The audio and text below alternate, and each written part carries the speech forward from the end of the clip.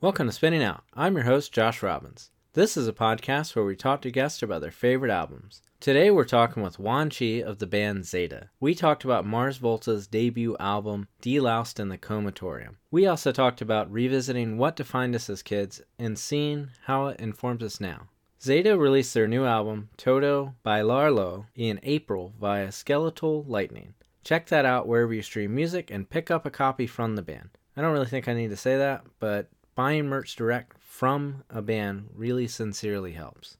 So much more than streaming. So please do that. Alright, please check out our Patreon. That's patreon.com/spinningoutpod. My co-host Sarah and I, we talk about records we liked a lot when we were younger and revisit them as much older and jaded individuals. Please subscribe for as little as $1 a month or more and get an exclusive episode every week. Also, like I've said in previous weeks, please check out your local abortion access funds. I'd recommend donations, the number 4abortion.com. Can really use it in the world right now. Once again, donations 4abortion.com.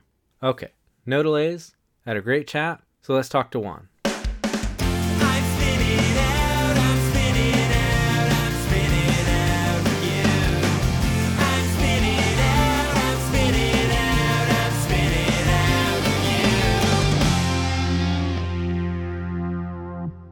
Hey Juan, how's it going? Everything good. Happy to be here talking to you.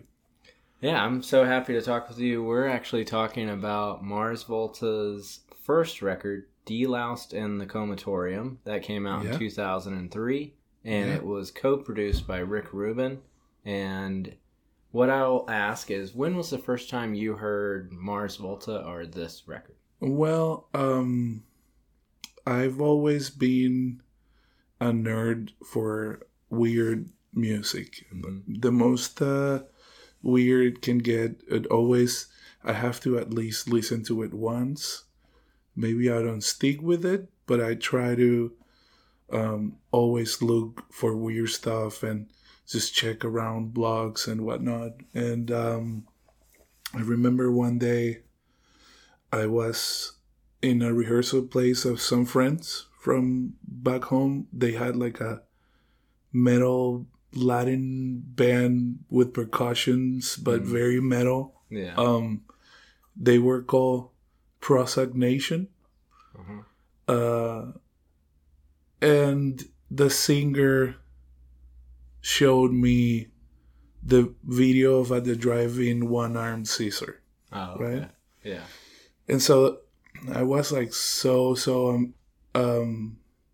intricate by it because I already knew Fugazi and I was into Refused too. And so, it was kind of like touching a little bit of that vibe, but with a weird thing going on, and started trying to find more stuff. And it's like, oh, these people are Latinos and so exciting. They're just like me. And I was kind of hyped on it. And then it ended. And, there were a lot of blogs around just the mysteriousness of it, right? Yeah. And all of a sudden they started like talking about the Mars Volta. And the record came out, I think, like 1st of January or something. Mm-hmm. And it was a whole hyped. I started listening to it, and that was the actual time that I started playing with Danny. Okay. And at the beginning, we just got together to play like Blink-182 songs. Yeah. Danny knew a couple of Deftones songs. I remember him like detuning every time, just in between songs. But we were like, I don't know, I was like 15. Danny was like 12. Yeah. 13 maybe, I don't know. And so the Mars Volta, the rumor was just out there, and close to my birthday that same year, they had a live presentation in the MTV Awards from Latin America. There was like just exactly like the MTV Music Awards. Yeah. But like a Latinx version of it. And they play there. And so during the red carpet or whatnot, they will ask a lot of Latinx artists, what are you excited for tonight? And they were like, the Mars Volta. And so it was this whole hyped. And then they play the craziest show. Cedric kind of like grabs some glasses from somebody in the audience and put it. It's like crazy thing. He walks on top of the other artists in the seats and stuff. And by that time, I was like already like, okay, I'm full fan of this, and this album was the only thing really out there from there. So it kind of I kind of listened to it a lot in that moment of life that I was starting Seda, not knowing that I wanted to really do Seda in a super official way. So it's kind of like the good years. Yeah. You know, where you just get together, just have fun. You don't have any expectations. So I think not just the album represents a moment for Latin artists and music, but also makes me go back to that time of like just starting high school and getting together to just jam, you know? Yeah, that's like a crazy thing to think back on. Even just with like playing music in like the current band I'm in, that I've been in for, many years. It's just like how kind of low the expectations were. It was like, like one of my first bands ever, it was like if we could just like record music, just like burn a CD, then that would be enough. Like, and then it was like, then we did it. Then we'd always forget to like bring that CD to shows, and we're like, if we could just make hats, and we never did, but we were like, if we could just make like trucker hats, we'd be the coolest band. It's just like those kind of levels that were just like, we've all collectively like blown past them, but it's like to think like you're like, oh, I'll just learn this Blink-182 cover, or I'll learn, whatever, and it's all, everything's cool, it's all new, and stuff. So those time frames are, super important. I remember at that time Danny and me got together, and overnight we drafted like 4 demos, and then we stayed up all night doing them, and then in the morning we'd listen to them, and we looked at each other, we're like, let's just delete this and call it. And so, it was just like we were so available to just hang and just be there for the sake of being there with, nothing was like really serious,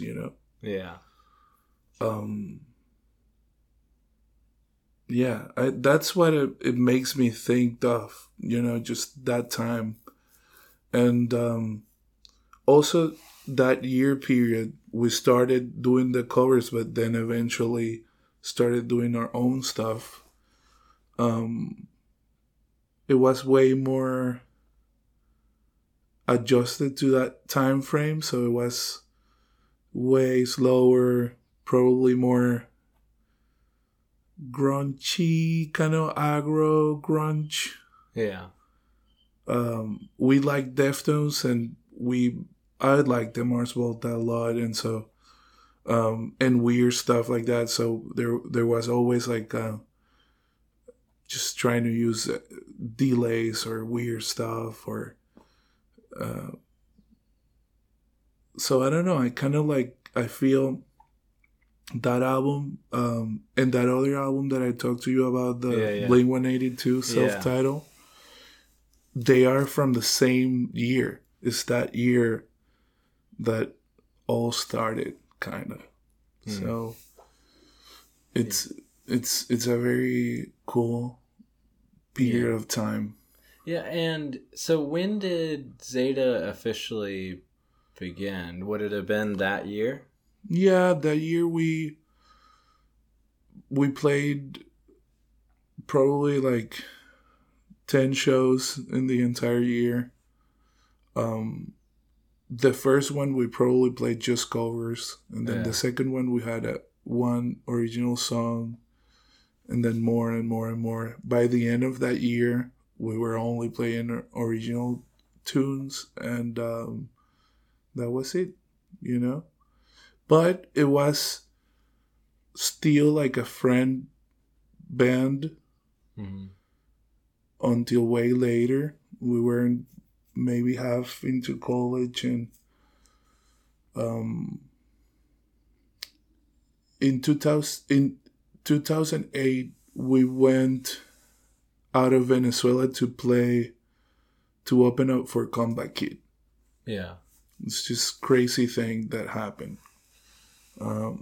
We moved to Caracas. We're from a little coastal town called Puerto La Cruz. But then we moved to Caracas to study in like the colleges that had like the things that we wanted, right? So I tried to do like music production, and I also tried film. I couldn't really end anything. Yeah. But I moved there to, just be with the artsy communities and whatnot. And we started hanging in this rehearsal space that we made a lot of friends, and it was in this friend's house. His name is Marcel. He ended up producing a bunch of our albums, and kind of like the most like tight band was these friends called Discord. They used to play like hardcore and stuff. Oh, okay. And they were offered this show, and they said yes, but then at the very end they couldn't make it, and so they asked us one day, and it was really close to the date, and we said yes. Yeah. Without knowing how we're gonna go there, but we made it. And I think Danny was like 17th at the moment, or something like that, probably 18th. We went and opened up for them and saw an entire world of punk and hardcore and screamo and other things. And we were like, wow, there's a lot of people like us. Because back home, we were just a tiny group of kids, Yeah. So that was kind of like the first look into that community, and having a sense of like, oh, there's like a punk scene or something happening. And then in 2009, we went to Argentina to tour by ourselves. That's like the first tour experience outside of Venezuela. And after that tour, we were all in. At least Danny and me, we knew like, this is it, Yeah. So I guess like with touring, we dropped college that year. Yeah. So with touring, would you just kind of get whoever else to kind of like fill in the band, since it was it just you and Danny? Well, at the moment we were still the original three people that started the band. It was Danny, me, and a drummer.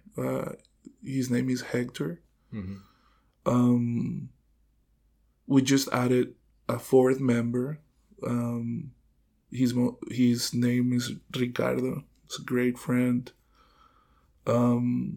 They're both great friends.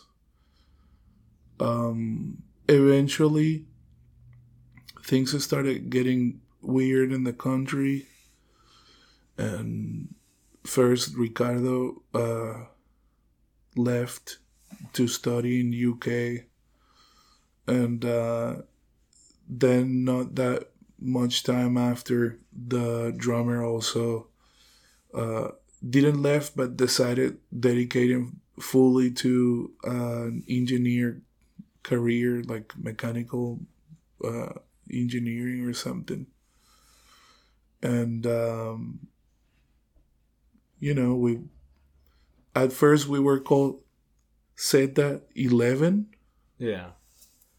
And then we just... They're really showing the Blink-182 Yeah. kind of influence. And then we were like, let's just take the 11 out. And it's like half of the band left. And we just stay with the Zeta part. Yeah. And some other people joined. And, after that, things got way more messy with just like the political situation, and more people left. So at a certain point, we were just the two of us. We did 1 year of a tour, just the two of us, too. Mm-hmm. Oh, okay. Yeah, I was playing bass and Danny the drums, and it was really cool. We both singing, and we went to a bunch of countries that year, actually. We even went to Peru, Panama, Costa Rica, Mexico. It was really cool. And then, we started finding people, and then we moved here. Some people didn't have visas, so they couldn't come, and then we find other people. So it's kind of been Danny and me. Yeah. Yeah, so really, I guess since that moment of Yeah. playing Blink-182 covers and listening to Mars Volta till now, almost 20 years later. And other stuff too. We really liked Deftones at that time. Yeah. We always liked kind of like not what all of our friends liked. Mm-hmm. Yeah.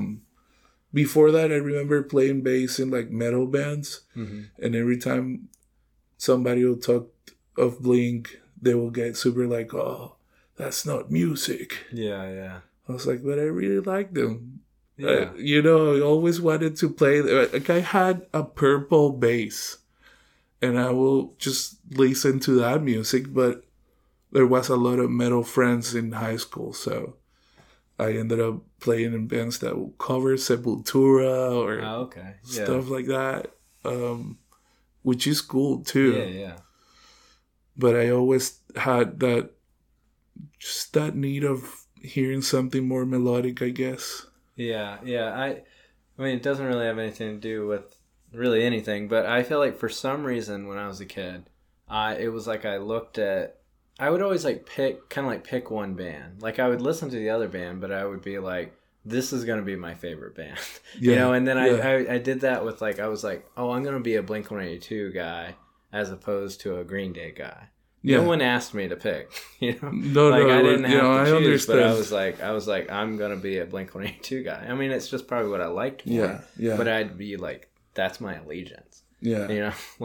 No, totally. So I kind of get it. And then, people would do the same thing to me, just kind of like, oh, they're not real pop punk, or, they're sellouts, Yeah. So you're just like, well, but... Talking about sellouts, I'm reading the book of that sellout book by Dan Ossie. Yeah. They have both Green Day and Blink-182, and they also have At the Drive-In. Yeah, I got it over there. Oh, you got it too? That's Nice. a good book. Yeah.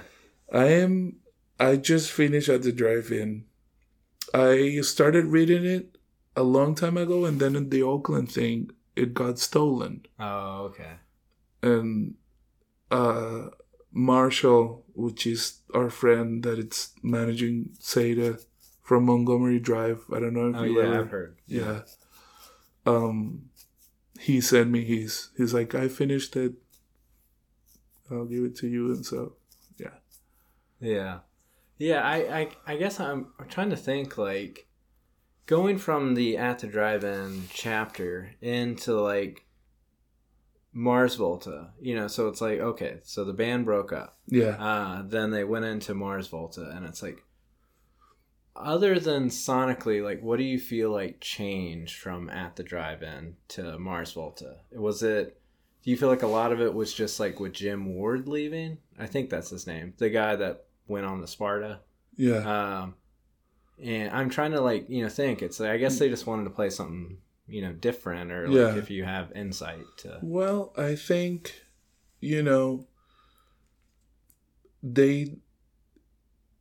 when they broke up at the drive-in, they were like 6 months or something like that into releasing their masterpiece album. Yeah. So I'm guessing, all of the contacts that they made and resources and skills they learned about the business, mm-hmm. not just the musical part, but the business of it. I think they put all of that into the next thing. Relationship in Command, it's produced by Ross Robinson, which at the time was doing like Korn and Slipknot and stuff like that. Yeah, he was like the guy for... Yeah, and then they jumped into doing this co-production with Rick Rubin. So... Yeah. And after going through the Beastie Boys, Help, and a bunch of other people. And then I remember the Mars Volta also, not straight from the beginning, but later on were like playing with, I don't know, like Chili Peppers and... Yeah, like this record has, like, Flea plays bass on this record, because I think right before they recorded it, their bass player left, and so... Which is, I think, the person that it's playing with them in this reunion. Yeah. Yeah, which is interesting because, I mean, the first bass player left before even the first album came out, but now with the reunion all these years later, is... Nostalgia. Like, that's really cool. Yeah. It is very cool. Yeah. It makes you think, and sometimes you find the right people, but not the right time. Mm-hmm. When we met Eduardo, which is the drummer of Zeta right now, he used to play in a different band. We were in the emo core era, right? We didn't knew if to call it screamo just yet, and he played in a different band, and I fill in for that band for a month or something because their guitar player had to travel or something. And I met Eduardo, went to his house, played together, and it was really cool, like a cool chemistry. And then that band died, and he dedicated himself to play other things, cumbia and more just Caribbean things. I think he played in a kind of like reggae ska band and a very weird like polka ska band he played too, like for a year. They were very big in Venezuela, and so we kind of like split parts, but stay friends with that group of people of that rehearsal space that I talked about. And when they were about to leave in a tour, we didn't have a drummer. Danny was feeling the drums, so he really wanted to play guitar. And Eduardo's brother told us, like, hey, Eduardo's coming here. He's trying to do the career as a drummer. And we talked to him the very first day. We asked him if he wanted to come on a 3 months tour. But anyway, what I'm trying to say is that sometimes you find people, you have a lot of chemistry, it's just not the time for it. Mm-hmm. And then later, just life is crazy and you end up really playing together and discovering more about that chemistry. And I guess that could be something that happened to them. Yeah. Yeah, and I guess like the parallels with, you know, with this record and well, I was re-listening to the first Zeta record. I guess it's the first one on streaming. I know you've been a band for a while, so I'm like, was there albums before what you have on streaming, or was that your first record? We had a couple of demos. Okay, demos. And you know, they maybe looked like an EP, but very just like house recorded demos, or like just a rehearsal recorded stuff like that. So we don't really, I don't even have those recordings right now. So I think, you know, our official first album, just as Zeta without the 11.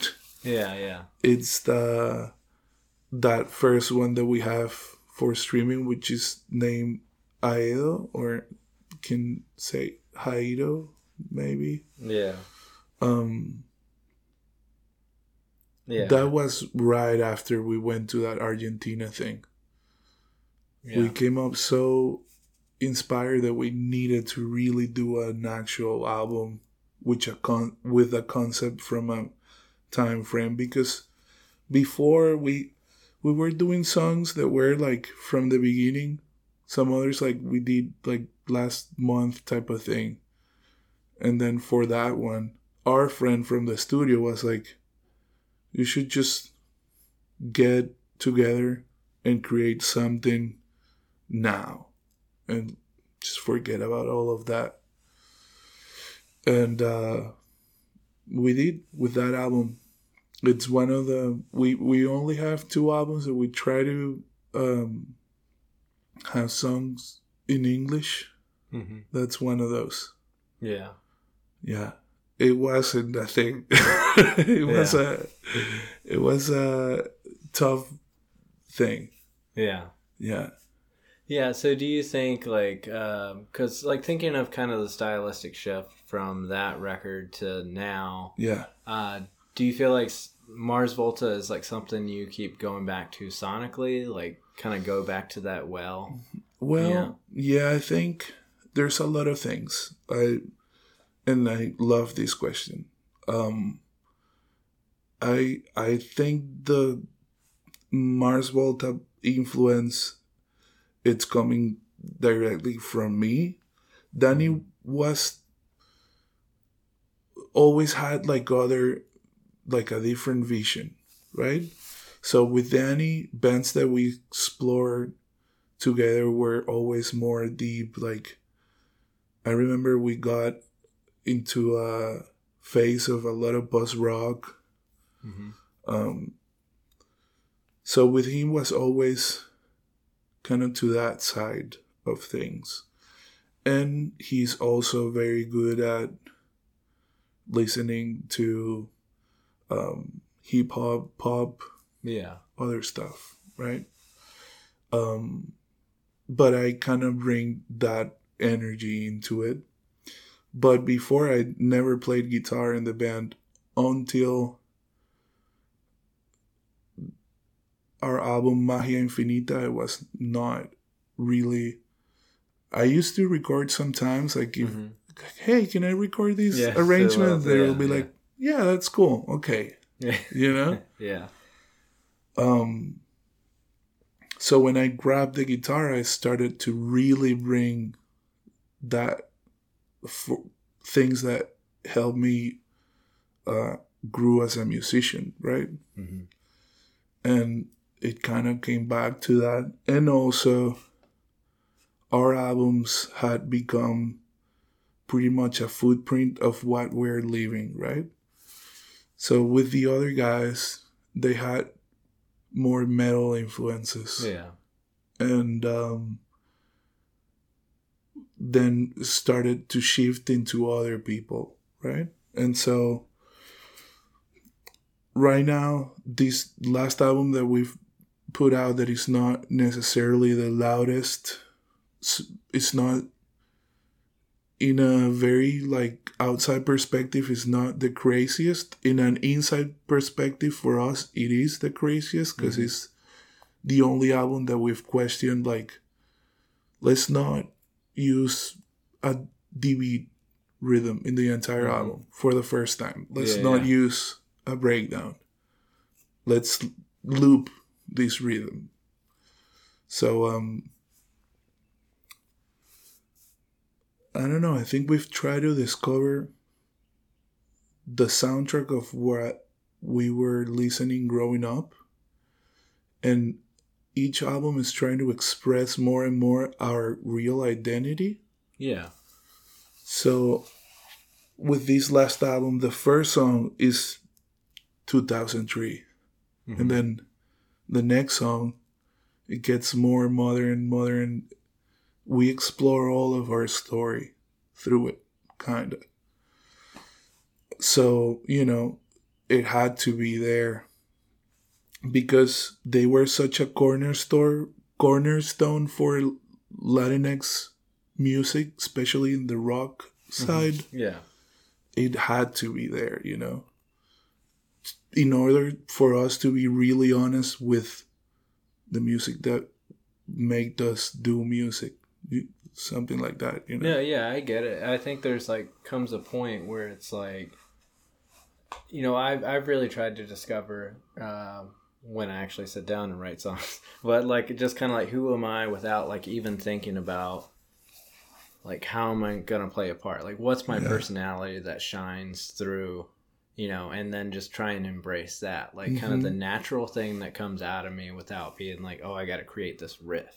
Yeah. You know, and it's like, I feel like it's going to go in a certain way, but just kind of like let it be. And I feel like there's a lot of that with the new Zeta record. And I feel that a lot in this Mars Volta record. It's like, it doesn't really matter if this part is whatever kind of genre. It's just kind of like, let it go in the direction that it feels like it wants to go. Yeah. You know? The first song of the album has huge similarity to that Drunk Shape of Lanterns song in the Mars Volta album, because that's the sound of that time. Yeah. And so it kind of opens up as a way of honoring that, you know? Mm-hmm. But for instance, now that I've been doing TikTok for the band, which is the only social media that I never touched, Marshall, the manager, he was like, you have to try it. Just give it a try. I try it, you know, and I started looking at other friends that are doing a good job. They had success with it. And I looked at the Flagman. It's this Florida band. And they're very weird. They sound like, kind of like Mr. Bungle and Primus. And they were like, if you like Mr. Bungle and Primus, check this out. Right? Yeah. I'm like, well, I guess I'll.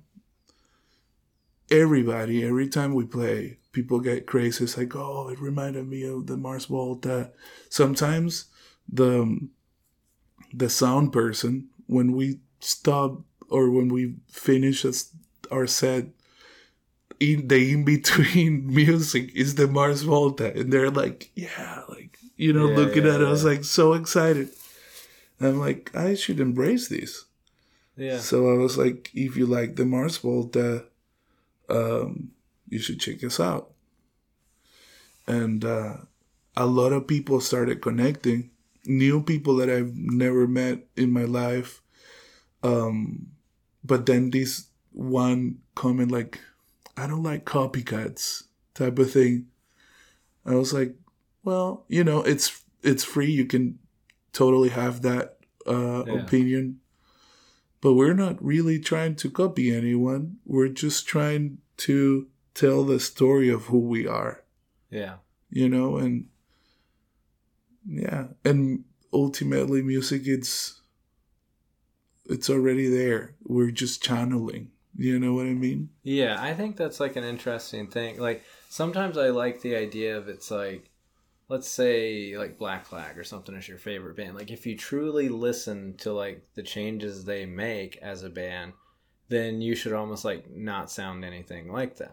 Like because I feel like influence in a way, like a lot of that SST stuff, like any of that era, we'll just keep using Black Flag. I feel like they kind of told you that like you can do whatever, and I think that went over into bands like Mars Volta. And so when I hear things like Mars Volta, I'm like, oh, I can just be whatever I want to be. Like, people are going to go ahead and label me like copycat, or they're going to be like, you're this type of band. But like, I don't have to constantly like try and be the type of band that people pigeonhole me into being. Like if people were like, oh, I'm in a grunge band, it's like, what does that even really mean? Like so many of the grunge bands sounded completely different. Like Soundgarden sounded really nothing like Nirvana, and Pearl Jam sounded nothing like any of them. So it's like, you don't, so I think that's what's interesting about y'all's new record, and even what Mars Volta. It's like you listen to something, you listen to how it influences you, but you just kind of go, I see what you did. I'm kind of going to go this way. And I feel that a lot with the record. So I can hear it, but like I don't. It's like I would in no way say that's all y'all were doing. So I'm saying that comment. That's all I made. I'm like, they're not listening. That's what I thought. I thought, well, I could say something about it, but what you're telling me, it's already showing me that you are not really checking out anything else. You just read what the little letters of the TikTok video and whatnot. But yeah, we have many layers. The other guys, I think they get bored of people comparing them. Mm-hmm. I found it funny, I know exactly what they mean, and I like the things that I like, so it's cool. But we also have some other shades of things. I feel like this last album is not a super sad album. It's kind of like uplifting most of the times. It's like a celebration. Yeah. Danny, I think he really blossomed in this album, sing in a lot of songs. It was not like before. It's not like he couldn't before, or he weren't allowed to it. I guess he was just a little bit more shy with that side. So it's a cool thing because we've shifted a bunch of the roles. Some songs it's just me in the guitar, and Danny's just singing or playing keys and singing and doing some other stuff. He's really good with like sound design. So now we're using a sampler, and there's a bunch of things, and sound of horns and voices, and kind of like samples of just weird stuff. And I don't know, it's really interesting. Yeah, I like that idea how y'all are using the samplers, because I feel like there's bands that I think of whenever they start using things like samplers, they're just sampler band. That's like all it is, and that takes over everything. And it's like, if that's what they want to do, that's fine. But I love it whenever it's just like, we're going to use this to kind of like build on the framework that we already have. Yeah. And like, it's just going to add more to it. It's not going to be like all sampler all the time, you know? Yeah. And that's like such a neat thing to kind of like add those textures in there that people tell you aren't like always rock music, And so, and that's something like in the last like 2 years like when the pandemic happened, I was just like, just listening to certain stuff that I hadn't like spent a lot of time, let's say like Thou and like Body, and then even like, like more progressive kind of bands That's outside really of cool. that. And just kind of like the differences, even with like the Body, how different they are like record to record, and then like the collaboration stuff they do, and Thou did the stuff, with Emma Ruth Rundle, and it was just like, I don't sound anything like these bands when I play music, but it's just telling me that I can play whatever I want. And if I still want to call it the same thing, like, it's on you, yeah. That's, and so I feel like then seeing y'all, because, I was lucky to hear kind of early, kind of late, later mixes of the record before it came out. And I was just like, this is still so Zeta, but I'm like so happy that they're just like, kind of pushing it outside of what probably, even the times I had seen Zeta like before that. Yeah. I was like, this is a growth, to be able to like grow within your sound is like, thank you. Such a neat I appreciate thing. these words. I wanted to make just a little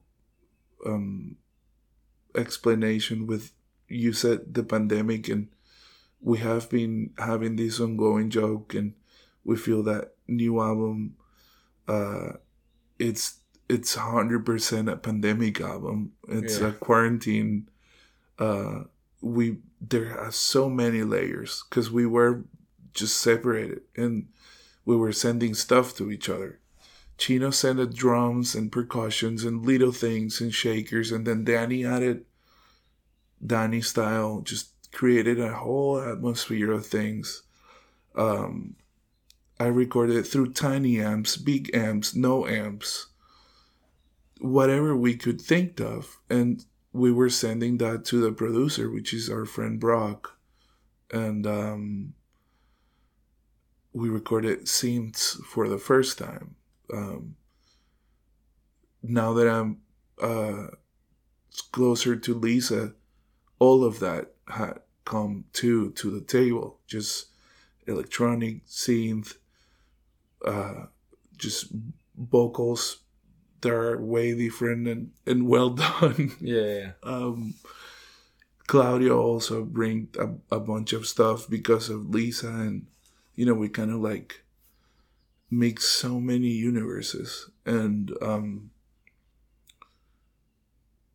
we wanted to create this big band sound for this album. We don't know if that's the sound that we're gonna pursue. At its core, Zeta is just 4 people. Mm-hmm. And I gotta say, we've been having a lot of fun playing just the 4 of us and figuring out how to fill those spaces. Yeah. And I think now that the album is out, it's when we really completely understand it. And what we're making now is, I think, the direction that we're going to go. So I think, it's definitely going to have more. It's going to bring back more rock elements and raw parts and changes that are not talked and written in that way, but more like just with feeling. Mm-hmm. We already have a couple of ideas, and I'm excited. I think this album opened a door to explore something really beautiful, and we're gonna take all of that and take all of the other things from the past and just merge that. Yeah, I like that idea of when bands like y'all are doing, like, it's like your recording is kind of one thing, and then when you see the band, it's like a different version of it in a way, even, and I love that though, because I think sometimes people, if they load up all these other sounds on their record, and then they're like, oh, we have to have all these people to be able to do it. Yeah. And it's like, you don't really. No. You just, it's like if you can accomplish it in a different way, like, that's what you got to do. I've seen like like I'm thinking of a band. I don't know if you know a band called Tenement, but it's like a lot of their recordings, like they were adding more and more on it, but like a lot of times live, it was always a 3-piece, Yeah. you know, and so it's like recording can be like its own thing. Yeah. You know, like, you know, recording itself can be like its own instrument in a way. Yeah. That you're not just like, we have only, you know, because I feel like, speaking from my experience, like we'd be like, we have 3 people in the band, so the record has to kind of sound like that. You know, so I assume like, you know, even thinking about like earlier Zeta records, it's like, these are the like 4 people, you know, so it's got to kind of like sound like that. But with the new record, it's like, you know, we'll kind of figure it out after the fact. And I mean, and you did, but you know, I think that's such a fun way to approach recording. Yeah. That personally, I never really thought to do until not that long ago. Yeah. And for us, it was that quarantine thing. Yeah. You know, we were like, what are we going to do with this? Like, you know, should we just call it? Are we going to ever play live again? What are we going to do? And so by like half of the pandemic, I started digging into these recordings that we had of us playing percussion, all of us at the same time. And it kind of like came together. We had other songs that were more 4-piece type of thing. Mm-hmm. And we still have them. It's just these songs together just were so cohesive, you know? Yeah. And there's also a very interesting thing that we're kind of like entering in. Our albums are starting to turn 10 years. Mm-hmm. And so we're kind of like cycling back to some stuff. And the next year, it's the album that in Latin America kind of connect us the most to the community. And it's our most like punk, noisy album. So I don't know if that's gonna, in my personal regard, it does affect me and it brings me to that mindset. And I'm kind of like, I was listening to it today, just driving. I was like, I want to play some of these songs. Yeah. But just play it with the conscience of this other thing that we just did.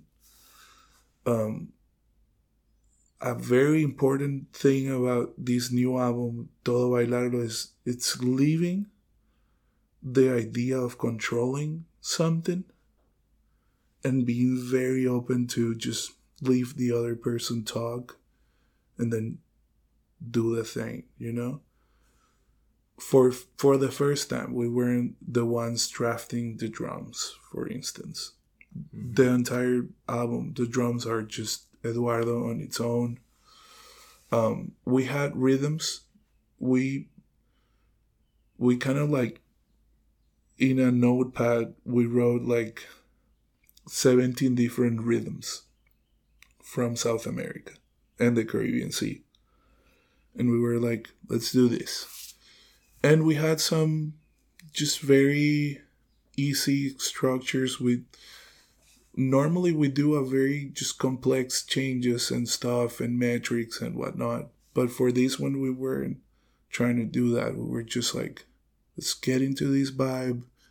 Let's do loud, soft, fast, and that's it. Stuff like that. So that was the way of approaching the songs. And I don't know, it was very liberating. Yeah. But it was also scary. Once it was done, it was like, if we put this out, it's so different. It might make us feel away or something, you know? Mm-hmm. Some old school fans were like, this is not you guys. And we're like, well, it's not titled as just us. So it can be many things, you know? We're not bound to just one thing. And we have plenty of time still. We're not rushing into, this is our masterpiece, or, you know, we don't have that mindset to just experiment as it comes. And, Mm-hmm. Yeah, like, and also those, other records you did are still there for those fans, yeah, like, and like you just said, like, you'll write more music and, maybe it'll be like more aggressive again. It's just kind of like you gotta go where the kind of heart tells you to go and kind yeah, of like who your authentic self at that period is and listen to that. And, yeah. so maybe, maybe the next one will be like the really loud record, but With this album of the Mars Volta that we were talking about, it takes me back to times like that. Like we were playing Blink and then mm-hmm. a Deftones song. Like we didn't have to define any identity, and I think the future is also kind of like that. Now there's a way of also standing and saying, "I'm undefined." Yeah. And that's who I am. And it's interesting having that in music too. Like I'm just here to give you my momentum, and it might be good or bad. Who knows? But it's mine, and it's nice. Yeah, everything doesn't have to like fit into like a binary or be like the same thing at the same time. I mean, we could say that with like people, it's like people change, or like people want to define themselves how they feel comfortable. So musically, it's like, that's what's funny. It's like for the music scene sometimes, and I've been caught in this so many times, it's like as much as we're like telling, each other and like, we'll say like punk and quotes kind of thing, like this community, you're welcome here. But a lot of times as a musician, I'm still writing like the most square kind of music, or I'm kind of telling myself like it has to be this way. Yeah. And that's not really the mindset that we're trying to do socially. So like, why, it's like if we're trying to be open-minded as a culture, and things, but we're just, it's interesting. I think I really admire, objectiveness and simplicity in projects. Yeah. With Seda, it's such a passionate project that it just touches so many different things. But in other stuff, like I have solo stuff that is just folk punk, and I love that. I also love. The reason why I met Randy was because I was in a Bomb the Music Industry show. Oh, okay. I really like that too. Yeah. And I love when someone is like very honest and simple and give it to you in the words they can. Yeah. Like not with this like super complicated way, but just like, this is who I am, and I love that too. Yeah. I think we have that in our humor a lot. We can do very complex music sometimes, and there's passages that are like very just load with a bunch of things, emotions and sounds and stuff and rhythms and whatnot. But we can also be like that Blink-182 type of attitude, like not to take everything super seriously all the time, I think that's very present in all of us in the band. We're always laughing when we're with each other. We're not really super all the time like complex, or we have our moments in which we touch certain aspects of life and we get passionate and deep, but we also celebrate, and I don't know, it's interesting. Do you think something about like, because you were telling me before, like you all officially moved here in like 2015, right? Around that time. Yeah. Do you think like kind of moving away from home kind of almost made a side of home like come out in your music that wasn't like there as Totally. much? I feel like that was like a simple question. 100%. 100%. Yeah. I think two things happen. First, just the nostalgic feeling of not being there and remembering everything through a like very kind of tying it back to the Mars Volta and stuff, like just remembering things just from a very romantic just idea of things, right? Like just like I remember this, but you looked at it and maybe it was not that way, but in your memory it's just like a dream and you only see the good things and just remember those moments, and that music start going there. Not just rock music like the Mars Volta, but also like things that our parents will listen to. A lot of things that our parents will listen to are in our music now. You don't feel like it was like when you were growing up, do you feel like you pushed against it? Like you're like, that's for my parents, you know? Like for me, when I was a kid, like it was my dad would play Neil Young all the time. And I was just like, oh, Neil Young. And then I hit a certain age and it's like what I listen to all the time now. But it's like you just kind of like, you don't even really explore it, or just not the time, like we were saying before. Like it's like, I think,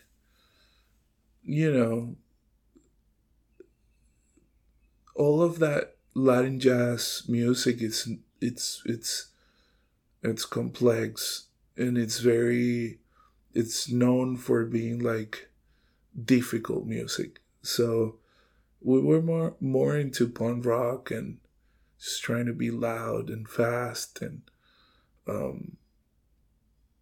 I guess now that we understand the instrument that we have a little bit more, then we can allow ourselves to go back and revisit things and say, oh, this is made this way. And so that was one part. And then the other part is when we got here, we started making friends again. And we got to connect to the punk rock scene and fest and all of that. But that's more like our day-to-day when we tour. But then when we go to the day job and when we go to the normal, just live outside of the touring experience, we connected way more with people that were from where we were, and people that speak Spanish. And most of these people are not, we were the weirdos down there. So, with them, we will listen to more honoring the culture type of music, right? And you start liking it, and it's the catalyst to merge and commute with other people. Like for instance, with Lisa and Claudio, the things that we had in common is the cultural part. Then when we get to the punk, I think Claudio used to play more heavy stuff, but it's not really like, we're not gonna like, you remember this Screamo band? It's like, no. I never listened to it. But if you go like, oh, do you remember this Hector Lavoe song? It's like, oh yeah, my dad, blah blah blah. So I think those two things happen: being very melancholic and hanging with people from our communities here, and just having that other, not just your parent or your uncle being like, you should listen to this, but your friend being like, listen to this song. Yeah. I feel like, it's not really the same at all, but like my connection to it is just like when I moved from the town I lived in to here, like in 2006, I grew up on the coast in Wilmington, North Carolina, and moved to Charlotte. And kind of like, I knew some of the people that lived here, and I kind of like expected to, like, these are probably going to be my friends. And then you move, and it's like you can't really choose your friends. You kind of fall in with different people, and you kind of get to a point where you're like, you feel like you're trying to force these relationships with people. And they're fine people, like the people you meet at Fest and, whatnot. But then, like, it's like that idea of like who becomes your community. Yeah. It's like, I guess back to that authenticity thing that we're talking about. Like it's just you kind of like turn off the like where I want to exist and like where I should exist. Yeah. Is like a thing, you know, that becomes really important. Like as you get older, it's like you Yeah. have to kind of, you know, I've started to try and turn off the brain of like, oh, if I hang out here, it'll be cool. Yeah. You know, and Yeah. then you're like, if I hang out here, I'll feel good. Yeah. And these will be the people that I need to spend my time with. So, Yeah. you know, I am kind of projecting myself That's onto totally that, true. but yeah. It's totally true. You don't really choose who's going to become your friend. And, you know, when we started here, we were just, and anywhere that you move, because it's not just internationally, Mm-hmm. You kind of like start hanging first with people that you work with, and then some of their friends and stuff like that, or people that are near to you somehow. And it's interesting because the fact that we were here, we were more open to the experience because we wanted to belong, you know, we wanted to be part of something. Which is also something that feels way easier saying it now than before. Yeah. You know, when you're a kid, you have to put up with so many things that you're not able to just access vulnerability just like that and be like, oh, I want to be part of something. I feel lonely. Yeah. You know, when you're in high school, you're not probably going to say that out loud just like that. But when you're an adult, that's it, you know. You're 30 or almost 30, and you're working in a kitchen with a bunch of people. They ended up being your family. Yeah. And you want to bond over things, or music, film, you know. And so I think that happened to us. Yeah. Yeah, that's great. What I want to like kind of go back to, and I know we've kind of gone around with Mars Volta stuff, but actually what I want to go back to is thinking about like what were those kind of tour circuits like in Venezuela when you started? Like how was that different than here, or is it more similar than I realized? There's similarities. Okay. For instance, the people that tour, goes to shows, listens to music that is made by radical-minded people are kind of very similar. The struggle, the hustle, the conversations, the political ideas are kind of like the same. It's the same heart. It doesn't, which is a cool thing about touring, that you realize geopolitics are very confusing, you know, and then you fell into some other branches of that confusion, right? And when you tour, you have the chance to really learn how to treat any kind of people at any level and enjoy that moment, because maybe you don't have any other someone offering a place to stay, or you know. And so you learn to navigate all sorts of different types of people. I think the part that is very different about touring down there is just there's no access to reality, like the streets or traveling at night, stuff like that might be kind of like off the table in some places because of, it can be the political climate, or it can be dangerous somehow. It can be more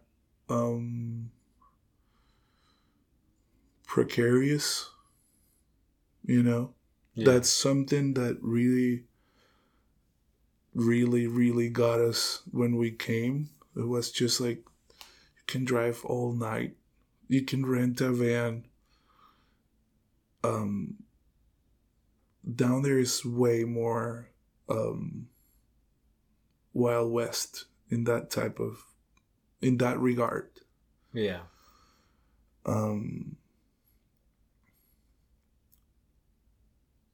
There's,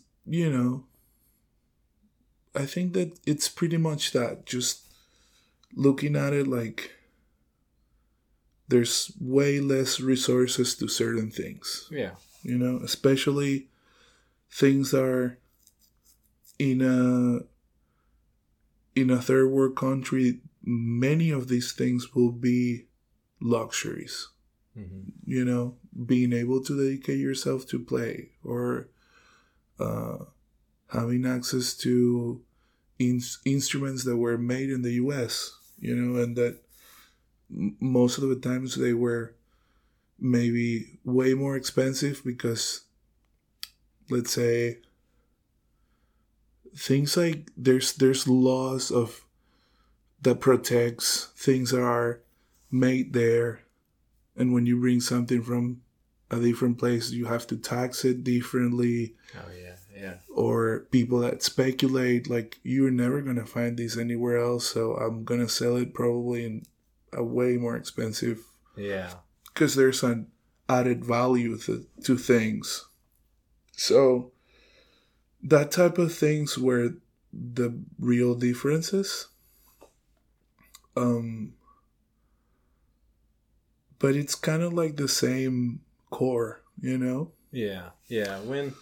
When me and my wife went to Japan, there was like a day we went to like a museum or whatnot, and there was a point where we were kind of like, let's say it's like the suburbs, and we went to a grocery store in Japan, and that was like the first time we were like outside of a major city. Yeah. And something as simple as like, there was a guy walking to his car with like, with like a painter suit on. And it sounds so silly, but just to kind of like see something that just feels like an experience I've seen every day. Yeah. Because like, I feel like sometimes when you're in bigger cities, it's like, you're like, oh, big buildings or like hustle and bustle. But just to kind of like see, it's like, this is the guy that just got off work. Yeah. He went to the supermarket. He picked up food and he's just going home. And it's like, I flew halfway across, or all the way across the world, and I'm just seeing the same thing I would see every day. Yeah. And that's like, something like that is just like, no matter where you are, there are differences, of course, but it's like, we're at the core the same. Yeah. He's just a guy that has to go to work. I gotta say, there's certain aspects to it. I really like the poetry behind things. Yeah. And when I say poetry, I don't mean literally, but more like, for instance, let's say the emo court era, right? Yeah. You looked at all of these people with their pants from Hot Topic super skinny. Yeah. Down there, you will like try to make them yourself. Yeah. Just have skinny pants that look like Frankenstein pants. Yeah. Or stuff like that. That type of things make it so more romantic, and like, let's say you read a fanzine and you see some stuff, and not just with the clothing, but like with ideas or concepts or counterculture.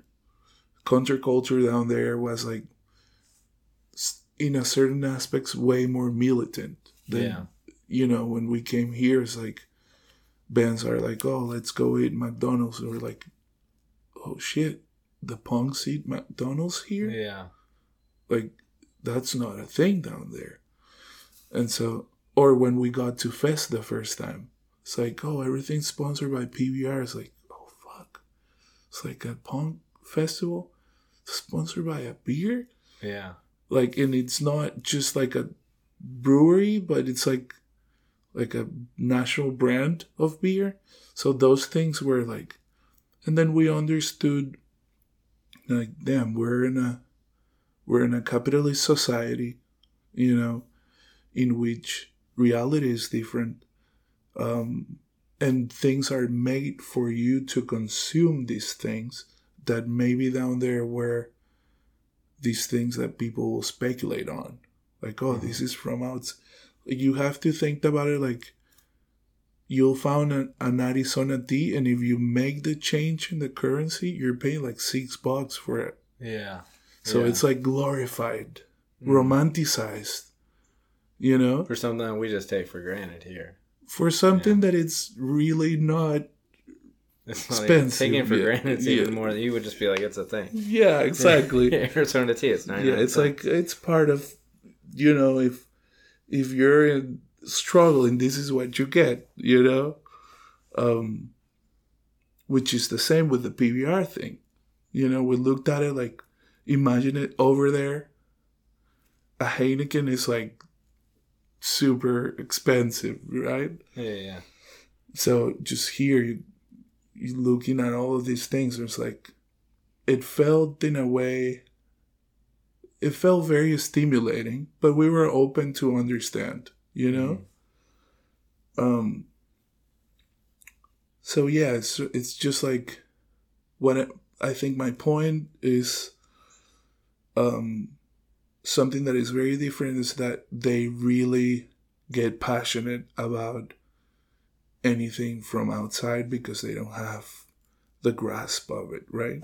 And that part it's kind of nice. Yeah, I think what's really interesting sometimes when I feel like listening to music from other cultures, like their kind of interpretations of, you know, like let's say punk music or really whatever it is, they almost have to be more creative. And what it makes me think of is like when I was a kid, you didn't really technically know what punk was. You kind of just assume and you start creating your own version of it. Yeah. So like in a way, like, you know, kind of getting these records that, you know, like you said, like speculated, and you get the record.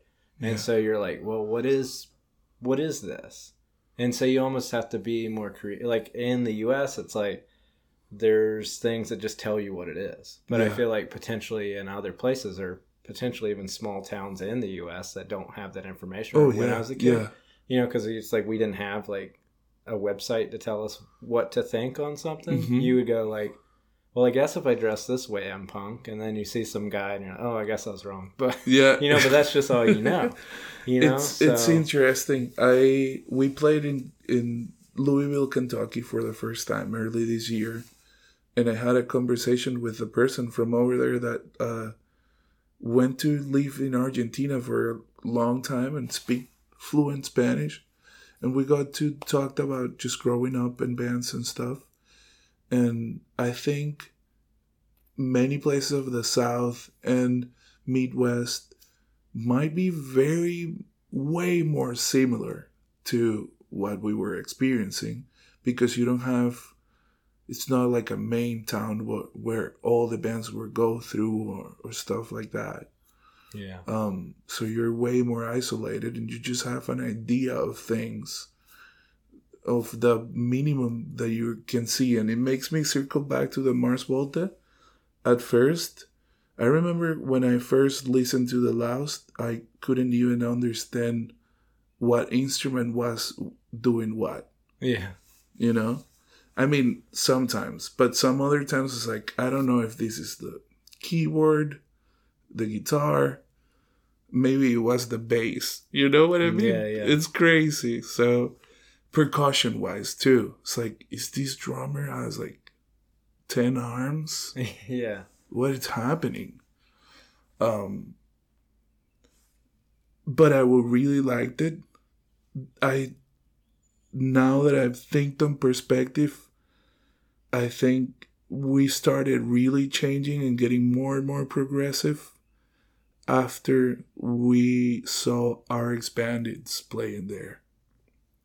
Our friend from that studio that we all hanged out, and actually Eduardo opened up for them with the ska band. he bring them over there, and they really liked it and keep on coming back.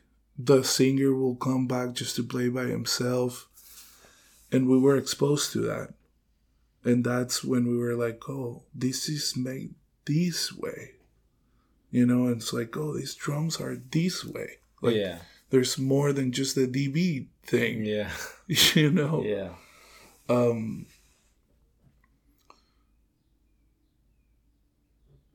I don't know how these connected to the whole thing, but I think that's a really, really like important cornerstone of why we started to getting very, very into that weirdness.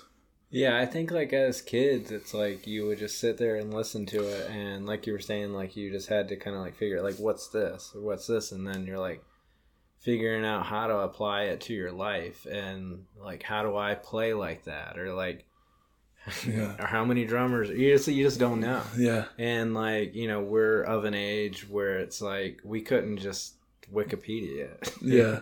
Yeah. Like, so you just had to like make your own versions of it in your head. Yeah. And that just kind of goes into your DNA, I feel like, and just makes you the person that you are. And then all these, you know, almost 20 years after the fact, you know, it feels like it influences, you know, a record that you do, just because you're like at a place in your life where you want to kind of look back and kind of like rethink about, recontextualize those experiences you've had throughout your life, and like kind of like how it defines you as a person. Totally. You know? So, you know, I guess to sum it up in some way, you know, I think that's what we've been talking about, you know? Yeah, no, 100%. I hearing a podcast from Dan Ossie, from the Sellout author. I don't know if he's talking to I think maybe the drummer of Trice.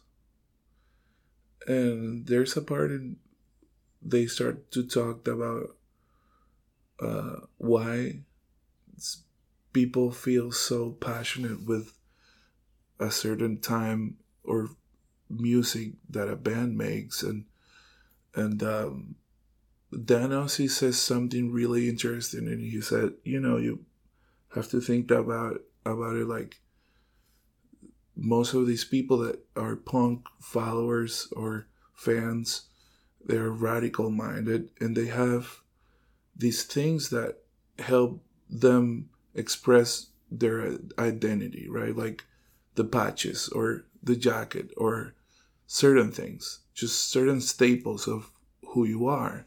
Mm-hmm. And you commit to a music, and in the punk scene, that becomes part of who you are. And all of a sudden, these people change, and you feel like, oh, wait a minute, this is not accurate with who I am. And then you feel a certain entitlement with the music. Entitlement, yeah. You know, you're like, wait, I didn't approve these. I haven't talked to people. Like, maybe I have your name tattooed in my skin. Haven't approved this change. Which is interesting to think about it. Yeah, I think sometimes when a band changes and you feel like you imprinted onto a specific sound, and when they change, I think it's like, well, if they're changing, then who am I? Yeah. You know, and I think that's probably what like Dan Ossie is saying. So you get like defensive about it because you're like, if you're changing, then like, what is my reality? You know? So it's out of fear, you know? Yeah. And, you know, I've done it a ton of times, you know. Sometimes the change isn't for you, but I think I try and be a little bit more open-minded than I was as a kid. Yeah. And I think, you know, most of the styles of music, there are like that have a philosophy and ideas behind it, like punk or rap or, you know, just any style that it's like really like a political standpoint.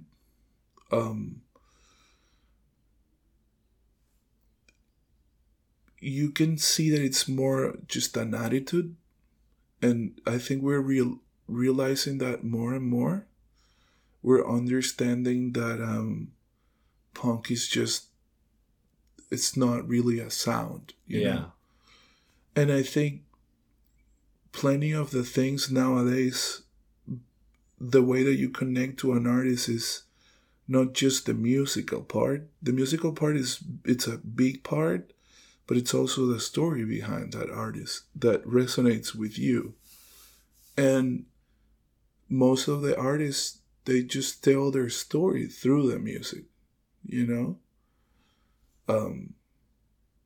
With rap and hip hop is even more powerful because it's way more lyrical, and you're just straight up listening to thoughts, concepts, ideas, you know. And so, I think nowadays, more than ever, the genre isn't a thing, you know, and I don't know. I think we're kind of like getting more and more open to understanding the craft of the artist through the life of the artist, and being able to appreciate other stuff, you know. Sometimes some changes are maybe not, some will be too much, you know, but some others are kind of cool. It's kind of cool. Like, for instance, talking about bands that are our friends and stuff, have like Gaucho Way. When we first moved, Danny saw them play and came back and told all of us, like, these bands really cool. And they were way more sludgy, kind of like Power Violence a little bit. And then they put out this beautiful record. And it was way different. Shoegazy, more, just way more different. I kind of love it. You know, and I still love the things from before that, you know. And it was the same band. It wasn't even changing a genre. But it's just the story behind the band, what I really appreciated. The attitude, the way of, I don't know, it's just, yeah. I mean, I super appreciate you taking the time to talk with me. I guess, like, I know we've said it a bunch in the recording, but I guess just let people know where to find you online, and, you know, where they can pick up your new record. We are in every social media. We are Join Seda, at Join Seda, or maybe just whatever the social media is. For example, youtube.com/Join Seda. We're in all platforms. Seda is a very generic name. It's a Greek letter. So we have an avatar of two hands doing the letter Z. It's like on a purple background on the avatar. So that's, if you look at hands, it's us. You know? We are everywhere. Active now in TikTok also. I've been watching them on TikTok. I love being on TikTok now. I don't make a lot of videos, but I mean, it's fun. Like, once you kind of train that algorithm, and, you know, it was like, it's kind of it kind of shines back your personality on. I'm having fun with it, and I'm having fun too. And also, to be honest, I've done it like 2 weeks, being constant, and I've got, I don't know, like, I think like 1,000 followers in those 2 weeks. Wow. Before that, we had like 90 followers. And I will post things like once a week, maybe a month without touching it. But now that I'm doing it like daily, it's really cool to get only like 50 followers on Instagram is a pain in the ass. It's such a pain. And so I think TikTok it's so new that people are like really enjoying and looking for things, and everybody's kind of nice. I don't know if you've seen the comments. People really like commenting stuff, and Yeah. I don't know. It's nice. It's a good tool. Yeah. I really refused the most I could, but I was the same way. Yeah, I was holding out, and I would just watch TikTok on my wife's phone. Like, I was like, I'm not going to download it, but I'm going to watch it on your phone.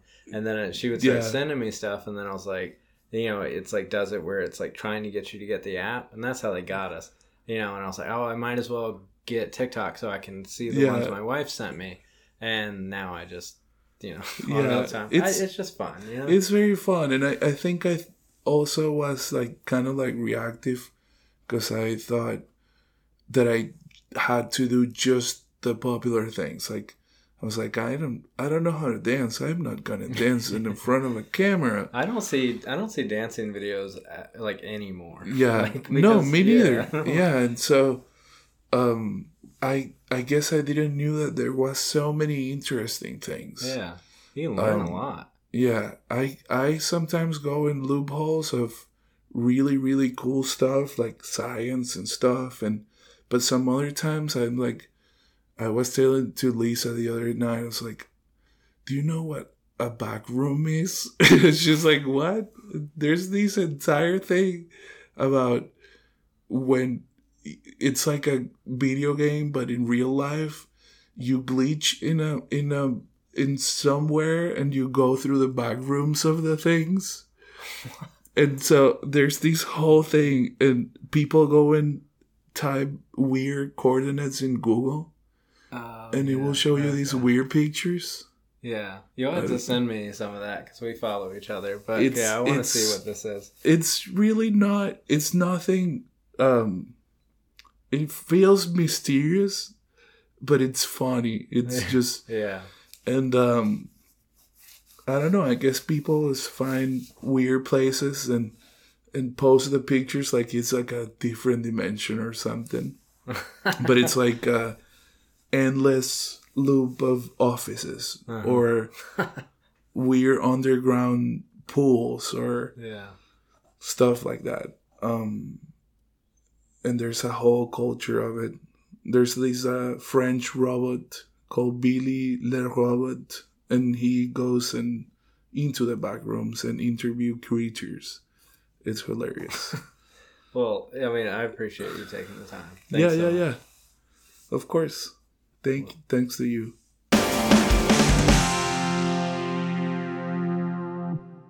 Welcome back. Thanks again to Juan for coming on the pod. Don't forget to check out Zeta's newest album, Todo Bailarlo, out now on Skeletal Lightning Records. Okay, next time on the pod, we're talking with my longtime friend, Tony Weinbender of The Fest. So we talked about Avail's 1994 album Dixie, so tune in next week and check that out. Once again, check out our Patreon. That's patreon.com/spinningoutpod. And don't forget to follow us on Twitter and Instagram. Lastly, please rate, review, and subscribe on Apple Podcasts, Spotify, wherever you do that sort of thing. Reviews definitely help.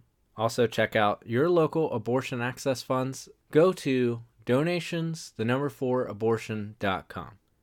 Okay, before I let you go, thanks as always to Sarah Blumenthal for editing the pod and Pretty Maddie for the theme. See you next week.